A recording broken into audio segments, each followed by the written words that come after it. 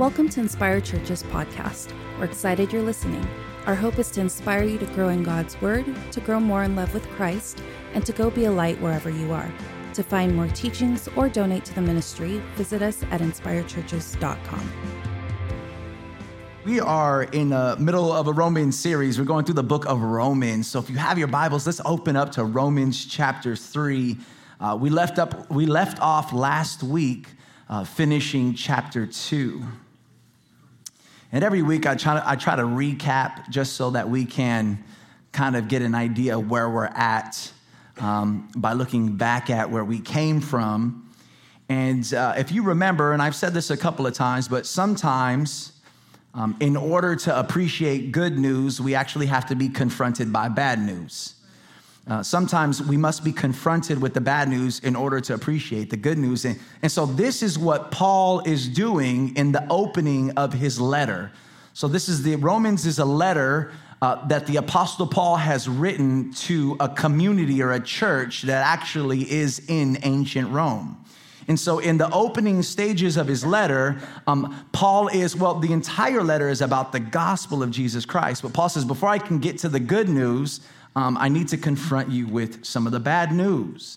And so what is the bad news? Well, God is justifiably angry with all mankind. Like, that's bad news. God is justifiably angry with all mankind.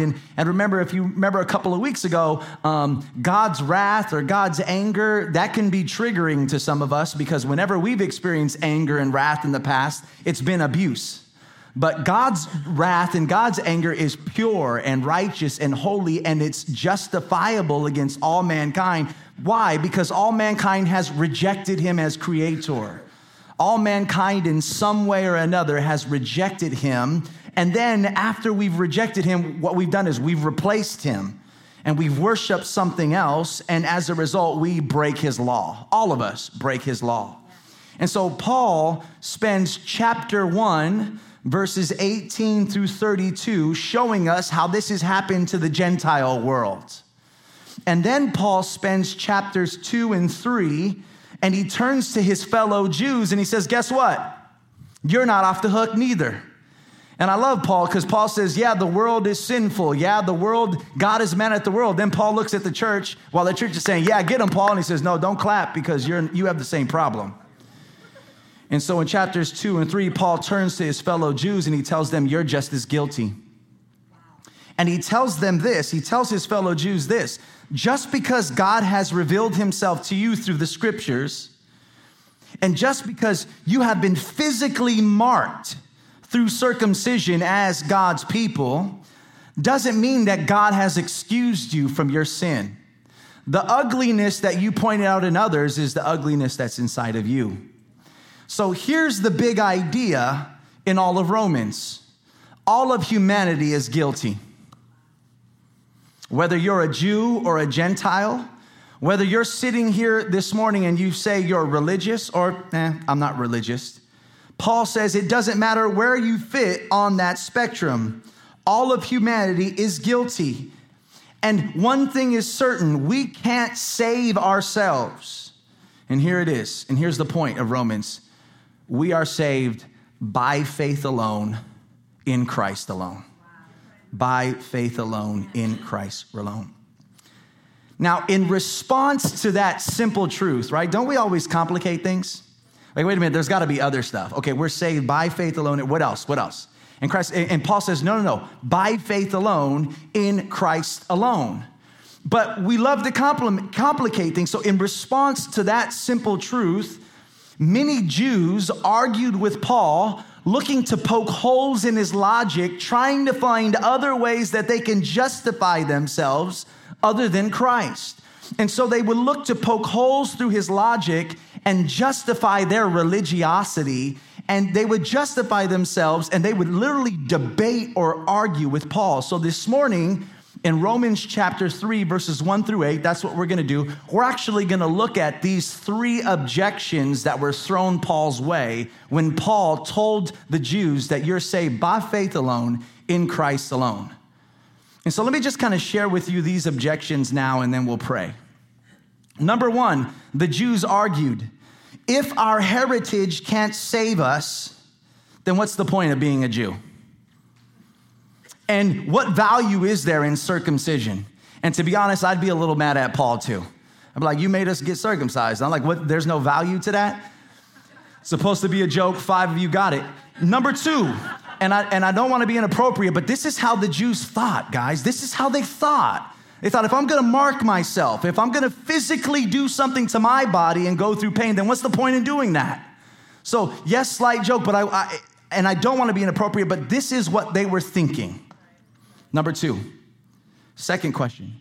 If we failed God, this is what the Jews would say. Second objection. Well, if we failed God as his chosen people, well, doesn't that affect his credibility? Like, if we are God's chosen people and we failed to do what he chose us to do, well, doesn't that make him look bad? And then finally, number 3, the Jews argued, if our failure reveals God's goodness, shouldn't we fail more often to bring him glory? So today, we're going to look at how Paul silenced the trolls, all right? In fact, I'm going to call my message the silencing of the trolls. And some of you who are pre-internet, you probably don't get it. I'll explain that to you in a minute. Let's pray. Heavenly Father, you are so good. Your word is so true, and your gospel is so beautiful. May that be clear today. And out of my words and out of my message, may the one thing be evident is that Jesus, you alone, deserve all the honor and all the glory. In Jesus' name, amen. A troll is not just an ugly mythical creature that lives underneath a bridge. But a troll can also be an obnoxious person who loves to debate and stir up trouble while hiding behind a computer screen. Right? So a troll is somebody who likes to respond to people's posts and just troll them. I troll sometimes, and I don't realize it, and somebody says, you're a troll, and I'm like, you're right, I trolled there, right? So it's not just this mythical horned creature, but it also is an obnoxious person that sits behind a computer that loves to annoy people when they post something, okay? Now, there was no computers, obviously, during Paul's time when he wrote Romans, but he had his fair share of ancient trolls. Whenever Paul preached the gospel, in fact, especially with the Jews, some people would literally stand up and argue back with him as he preached. I'm like, Lord, please don't let that happen here. Amen? But that would literally happen. As Paul would present the gospel, people would stand up and say, well, wait a minute. And they would literally debate with him. So as he's writing this letter, and as he's penning chapter 3, he's actually anticipating the trolls and he's answering them. Does that make sense? Okay, so with that being said, let's jump into chapter 3 just so you can kind of understand, because I'm going to start it and you're like, what? Now at least you have a little context. Here we go. Remember, he is answering 3 objections that come his way. So verse 1, and this is actually objection number 1. Verse 1. Then what advantage has the Jew? Or what is the value of circumcision?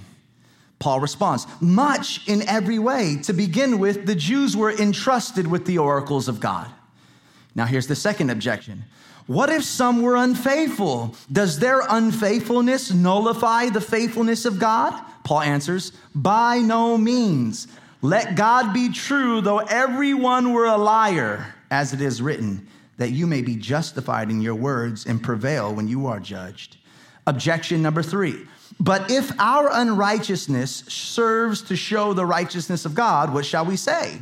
That God is unrighteous to inflict wrath on us? I speak in a human way. Paul responds, by no means. For then how could God judge the world? But if through my life God's truth abounds in his glory, why am I still being condemned as a sinner? And they were not, why should I be still condemned as a sinner? And why not do evil so that good may come? As some people has slanderously charged us with saying, their condemnation is just. Now, if you really step back and just look at those first 8 verses, it might be a little difficult to understand, but once you put it into context and you know what Paul's doing, you start to realize. Now, for the rest of our time together, I want to look at how Paul answers these objections, and then I want to apply his answer to these objections to what I believe are some of those objections that are still hidden in our hearts today. So even though the Jews asked these objections, I want you to know that those objections still live in some of our hearts today. And so I want to see how Paul answers those objections, and then I want to use his answers to help shape our answers this morning. So let's jump right into it. So here's the first objection to break it down. If we are saved by faith alone, in Christ alone, if all we need to do is to put our faith in Jesus, then what good is it to be a Jew? Why would God call them his chosen people and then require them to get circumcised if all of these works have no value? I think that's a legitimate question. And so here's how Paul responds. And I want you to listen to this. When it comes to salvation, being a circumcised Jew does not justify you in the sight of God. But that doesn't mean that these things don't carry any value. Paul reminds the Jews, out of all of the peoples of the earth, God chose you to reveal himself, and that's truly significant. Now, I want you guys to understand this. Do you realize that this Bible that we read, did you realize that every author but one is a Jew? Every author of Scripture but one is Jewish. If not for this family that became a small tribe, that ultimately became a nation, if it wasn't for this small tribe of people, we would not have God's self-revelation in Scripture. They heard his word. They preserved his word, and they passed his word down for generations. And that is why you and I can come here on Sundays and sit under this word, because this tribe of people over the centuries has heard his word, preserved his word, and passed it down to us. Now, let me say something else that might shock you, or maybe something you've never really realized. But you know Jesus, right? Everyone knows Jesus in here? I hope so. God's only son, amen? Do you know he came to us as a Jew? In fact, he was circumcised, so he came to us as a circumcised Jew.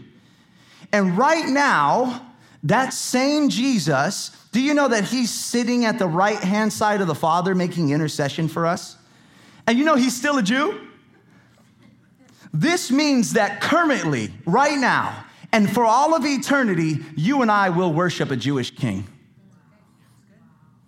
Right? Not that blonde hair, blue-eyed cutie that you have in some of your bathrooms. This is what we've done. We kind of create Jesus in our own image sometimes. So we have news. I have news for some of you in here. Jesus is the King of all kings, the Lord of all lords, over every tribe, tongue, and nation. But I want you to know that he is a Jewish king and forever will be a Jewish king. And when we spend eternity with him, we will worship that Jewish king. Now, if you have a problem with that, you might be racist. And just repent of that. That's okay. We all got things to repent of. Well, it's not okay, but we all got things to repent of. Okay. Jumping back in. Paul's saying this. To be a Jew is to be someone who was given the scriptures first. In fact, early on, Paul says it a couple of times. He says, to the Jew first, and then to the Gentile world. He always says that. To be a Jew is to be someone who was given the scriptures first. To have access to the gospel first. You see, God in his sovereignty determined to entrust a small tribe of people to demonstrate and deliver his self-revelation to the world. Like, what a privilege, Paul is saying. How weighty is that? How significant is that? Now, today, the essence of that objection still finds its way, I think, in our hearts today. And let me explain that. We reason to ourselves, and I say we, but maybe I'll just say me, because I know I've had these questions, but I'm going to assume we all have been here. We reason to ourselves, if works can't save us, then what's the point of reading the Bible? Okay, I'm the only one. How about this? We reason to ourselves, right? If works, outside external works, can't save us, why should I pursue Christian community and accountability? And we reason to ourselves, if works can't save us, why do I go to church? Why do I go to church regularly? What value is there in attending church regularly? Right? I got better things to do. Here's what I want you to hear me. Listen to this. Our goal isn't heaven. Our goal is Jesus. Let me explain that. To look like him, to love like him, to talk like him, to walk like him, to forgive like him. Our goal is not heaven. Our goal is Jesus. What other book could we read to find his heart? What other book could we read to find his words? How about this? Where else could we go to gather weekly with like-minded believers struggling through life to celebrate our risen King together? Where else could we go? Who else could we turn to for the kind of wisdom and advice that helps us identify idols, repent of our selfishness, and turn back to the gospel? I think this is so vital. Please hear me out. These works, like going to church, reading the Bible, going through discipleship, being accountable, all of these kind of churchy words, these works may not justify us before God, but you know what? They are gifts. They are graces given to us by God for the purpose of our sanctification. Our goal is Christ, not heaven. Listen, lacking a passion for those things which sanctify you only points to a lack of appreciation for the God who's justified you.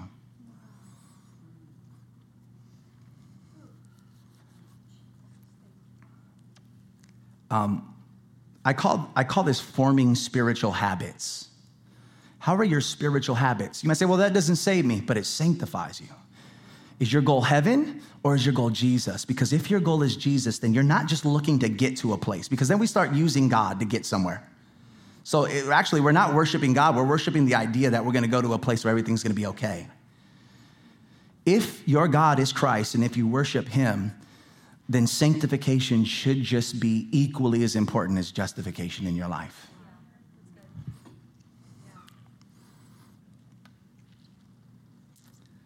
You know, I was debating on whether I was going to share this or not, and usually that's a little scary. I'll look at my wife and she'll smile. I'll be like, you know why? I don't want to be petty, right? But sometimes you have to be petty to be practical, right? Sometimes you have to use a real petty example so people, I get it. But I do want to, there's several different things. I could talk about studying your Bible and all these other things. But I want to tell you, my mom and dad here, front row, I grew up going to church. There's some of you in here that grew up going to church. And I didn't just go to church, like we went to church. And the joke is we were in there 8 days a week, 25 hours a day, right? So you're like, wait, there's 724. No, seriously, we were in there 8:25, okay? And maybe it wasn't that bad. I'm just, it's kind of a joke, okay? I love my parents. But here's the thing is, there was something instilled inside of me regarding the importance of church and church attendance that I think is so big for this next generation to understand. I have a real fear that this next generation of Christians really take church lightly. And I don't know, but when God was speaking to me and beginning to call me back home, right? There was a time where I walked away from Christ, and when he was calling me back home, he wasn't just calling me to heaven, he was calling me to look like him. And I look, there's a time when you normalize and the Lord speaks to you and you're free in Christ. But there was also a season where, man, church became, I was there 25/8. And I remember thinking back in the day when my parents would take me there, like, oh gosh, I can't wait to get out of here. But there was a time where the Lord flipped the script because I understood how powerful it was in my sanctification process. And you know what else? Your children are watching. And the habits that you instill now are the habits that they will grow up in. Now, that doesn't mean you can spiritually abuse, because there are spiritual abuses going on all over the place, and people weaponize church. So I want to be very careful, because as a pastor, I can weaponize church. So I want to be honest with you. I don't want to weaponize it. I don't want to guilt you. I just want you to know that your sanctification is important.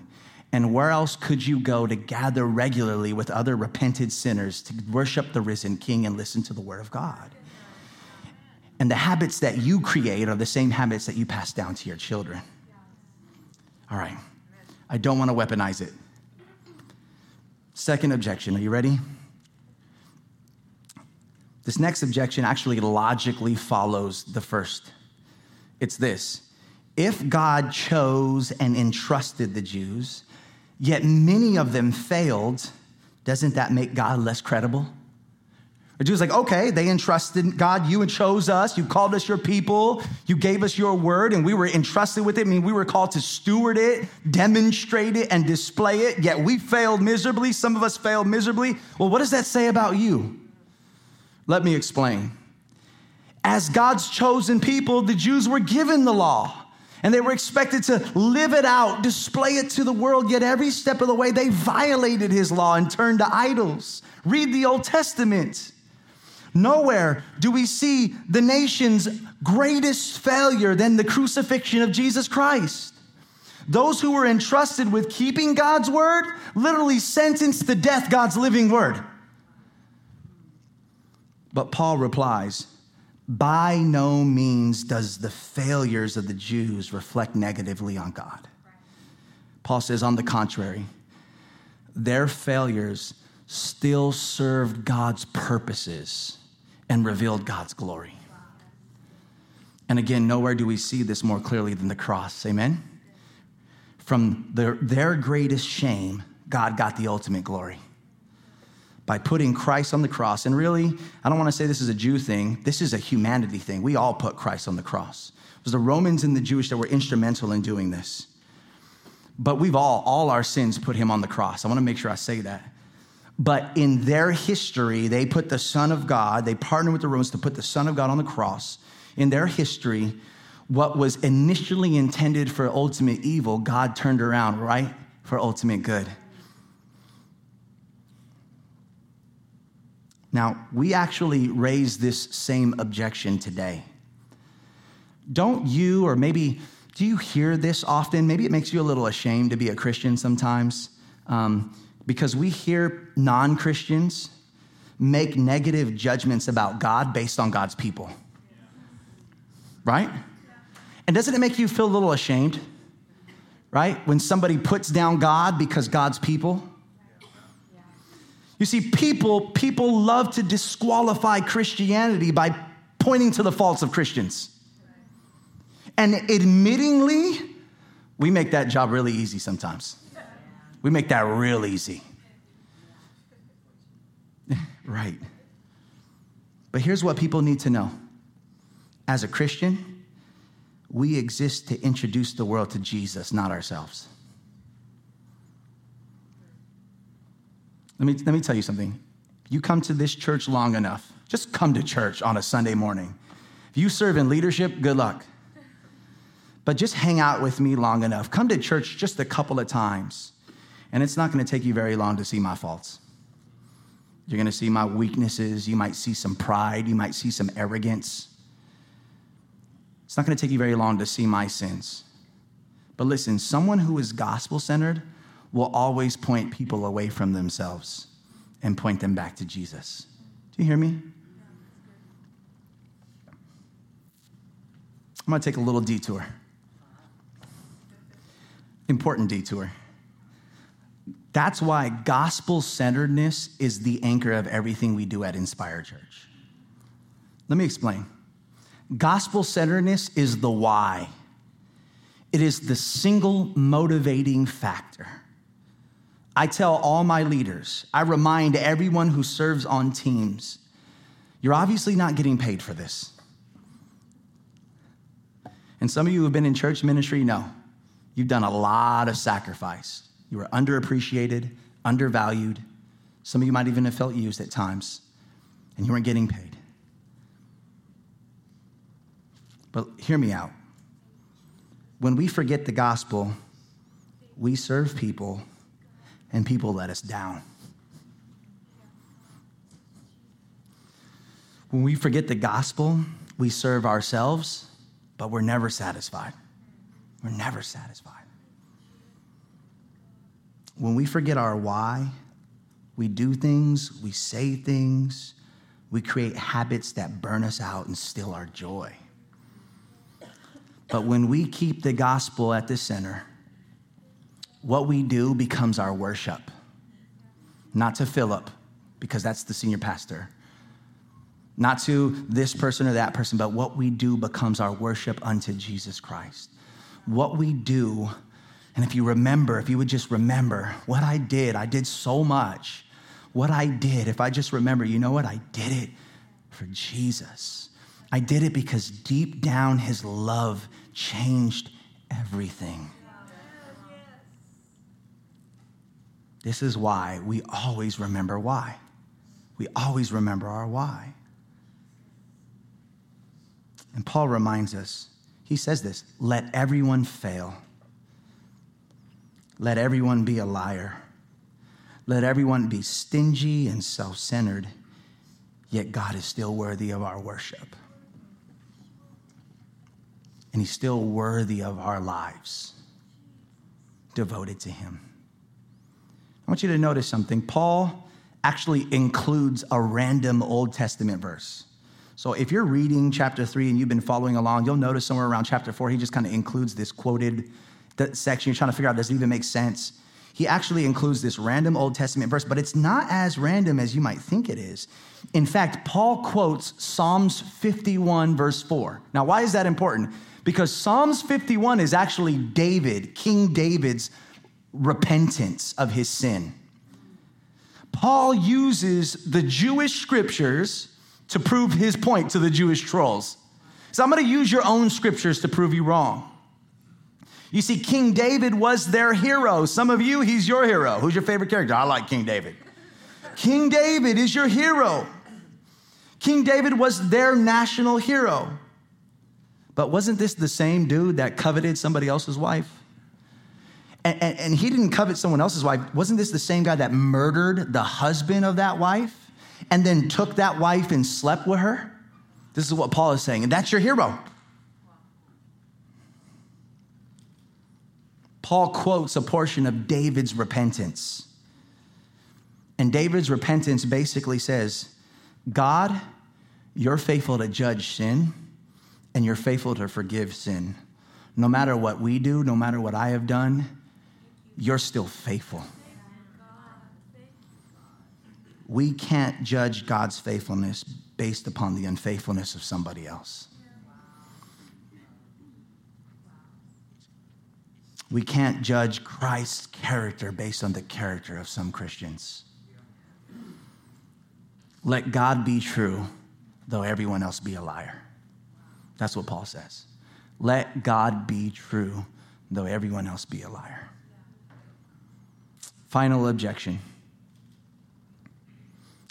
And we all laughed when I gave it because this objection feels the most trolliest. I don't even know if that's a word, but it feels the most trolliest of them all.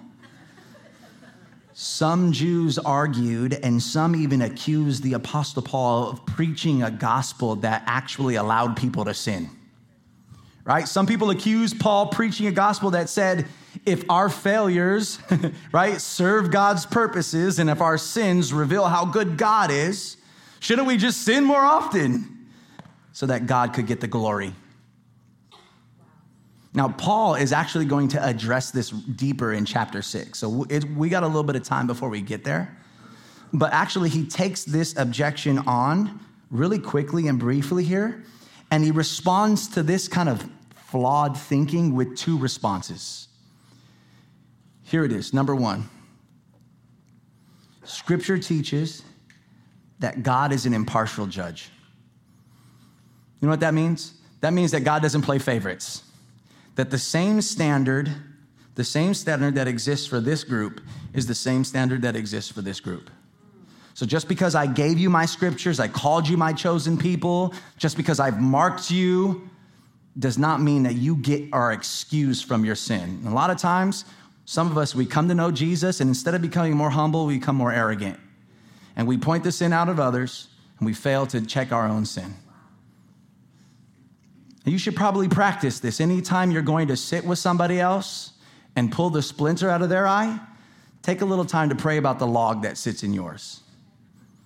And that's what Jesus says. Jesus says there's nothing wrong with sitting with somebody and holding them accountable. But before you do that, why don't you sit and look in the mirror for a moment and hold yourself accountable? And once you've repented and once you've seen your sin and once you've seen the goodness of God, then you're humble enough to not arrogantly or pridefully point someone out, but humbly say, God is working in me, and may I offer you a suggestion? I think God could work in us together. Do you understand there's a difference in that?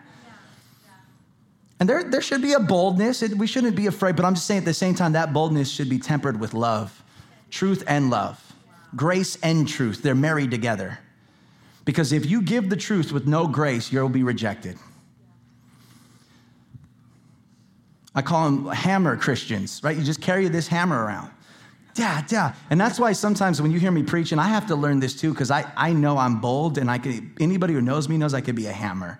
And sometimes I don't even know I'm being a hammer. And I need somebody to point that out in my own life, right? But that's why sometimes you'll hear me preach on Sundays, and I want to make sure that if you're an unbeliever in this world, I want you to know God is calling you to repent. But I don't want the Christians to be in here and being like, yeah, I'm coming after you too. After all of us. Amen? Okay. Get off the soapbox.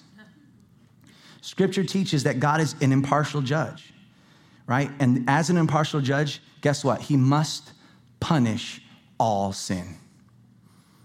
So, if he were to overlook your sin, yet judge someone else's sin, he'd cease to be credible. He'd cease to be integrous. He'd cease to be righteous. He'd cease to be trustworthy. And so Paul says, number one, he doesn't give somebody a hall pass, and the rest of you no hall passes. Everyone must be judged, number one. Number two, Paul says this, just because God's sovereignty has flexibility, right? Just because God is so powerful that he has the ability to take evil things and turn them around for good, right? Just because there's that kind of flexibility in the sovereignty of God, listen, as Christians, we can never justify the means by the ends. Let me put it another way.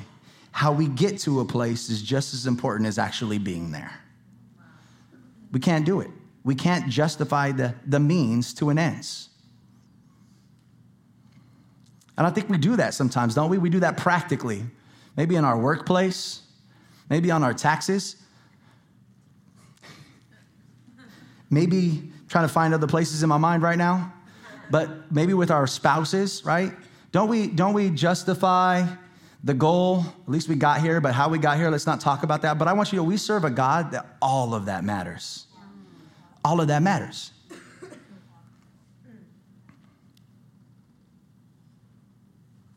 Now, I want to kind of land the plane here this morning by taking a look at how this objection kind of still finds its way in our hearts today. I'm going to kind of let you know how this objection still finds its way in our hearts today. And this is so important. Actually, this is probably going to be a little harder landing than I typically land. So my famous saying, put the seatbelts on. Here comes the seatbelts. This might hit a little hard, but my hope is that you listen to my heart in this. But hear me out. We sin, and we assume God automatically forgives. Right? And we've seen others fail, haven't we? And then we've seen God use that failure as a great testimony. Haven't we seen that? Like, man, that's a great testimony. Some of us have even said, man, your testimony is so good, I think I'm going to go out there and do some dirt so I can have a cool testimony too. Right? Have you ever did that? I remember when I was younger, somebody like, hey, you know what? Like, I was on alcohol. I was addicted to this. I was going through, right? They just paint these pictures, but God. And I remember sitting there like, I got my two parents in the house. I'm like, leave it to Beaver. You know what I mean? Like, I'm okay, right? I mean, I'm not okay, but that's how you think, God has blessed me. And I'm hearing somebody who's come from the bottom. Now they're here, right? And I'm just like, man, maybe I got to do a little dirt, a little grit on my life, I mean, God, that's amazing, right? We start to and don't we glorify this? Or how about this? Some of you talk about your testimony, and I'm not quite sure you don't like it. Yeah, I remember back in the day. before God delivered me from that. I was I was doing, and I'm like, I think you kind of like that, right? Some of you use your testimony to brag about your past. Like that earns you cool points. Right? We've seen others fail. And we've seen God use that failure as a great testimony. Right? So, and here's the point. Please hear me out. So there's a temptation in us. We're tempted to conclude that my sin is not that big of a deal, or that God's grace will cover it, and God's going to overlook it, or it'll somehow bring glory to him. And I want to again conclude with this, and I know we're a little early, and some of you are like, wow, praise the Lord. But I do want to conclude with this and invite the team to come up and get ready. Please get this. Grace is free. Dietrich Bonhoeffer said this. Grace is free, but it's not cheap. When we cheapen God's grace, when we look at it so flippantly in our lives. Are you with me? Grace is free. But in the freedom of that grace doesn't mean you get the opportunity to take advantage of it. Grace was free, but it wasn't cheap. When you look at that cross, you realize actually grace was free for me, but for the Savior of this world, it cost him everything. Grace is free, but it's not cheap. And I believe this is going to speak to somebody in here today, but I really want you to hear me. Just because everything seems well now does not mean that you're not being judged. And I was thinking about this. You know, one of the worst things that could happen is that I can be in sin and successful. Right? Because sometimes we need to hit rock bottom. Right? And we hit rock bottom, and all of a sudden we have God has our attention, or something gets our attention, right? Because we have to hit a rock bottom. But one of the worst things that could happen is that we never hit rock bottom. In fact, one of the worst things that happen is that we're in our sin, we're in our rebellion towards God, and everything is going great. Because in that, there's a temptation to justify your life because everything on the outside is successful. We do this as Christians. Your job is good. You're in a good place. You're in a good place in your career. All these things are happening, and therefore you think that equates God's favor. But I want to tell you something. There are people that are rebellious to God that are more successful than you. So it doesn't mean it's God's favor. The wrong thing you could do is to think that you're okay because everything is going okay around you. Are you with me? Just because everything seems well now does not mean that you're not being judged. How about this? Just because a lot of time has gone by since a failure does not mean that you're exempt from repenting. Right? Just because we put some time behind it, right? Like that was a year ago, or that was 5 years ago, or that was 10 years ago. Like I've put some time behind it. Doesn't mean that you're exempt from repenting. Just because you can hide it, cover it up, move beyond it, and silence and suppress your conscience does not mean that it won't pop back up and destroy you. Listen, undealt with, unrepented for sin eats us alive. In fact, many of us today are still suffering because we refuse to repent. Refuse to repent. And this will be the last statement I make, and we're going to worship, and I'm going to pray.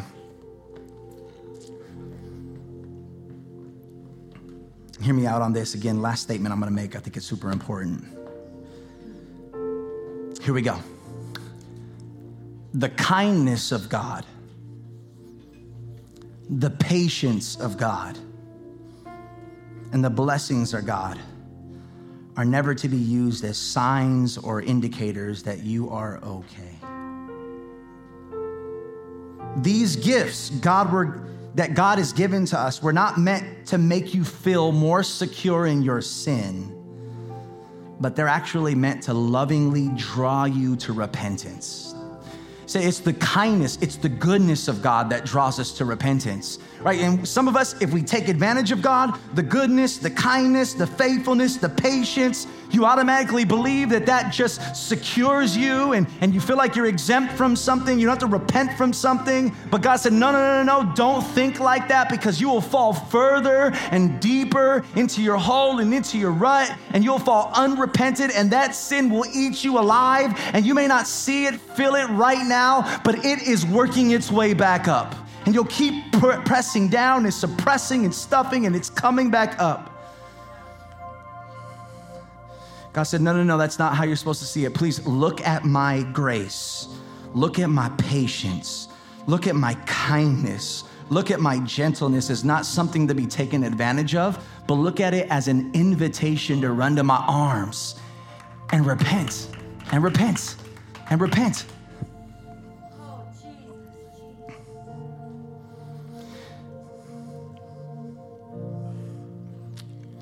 Why? Because resisting that love and resisting that invitation it won't serve you well in the end.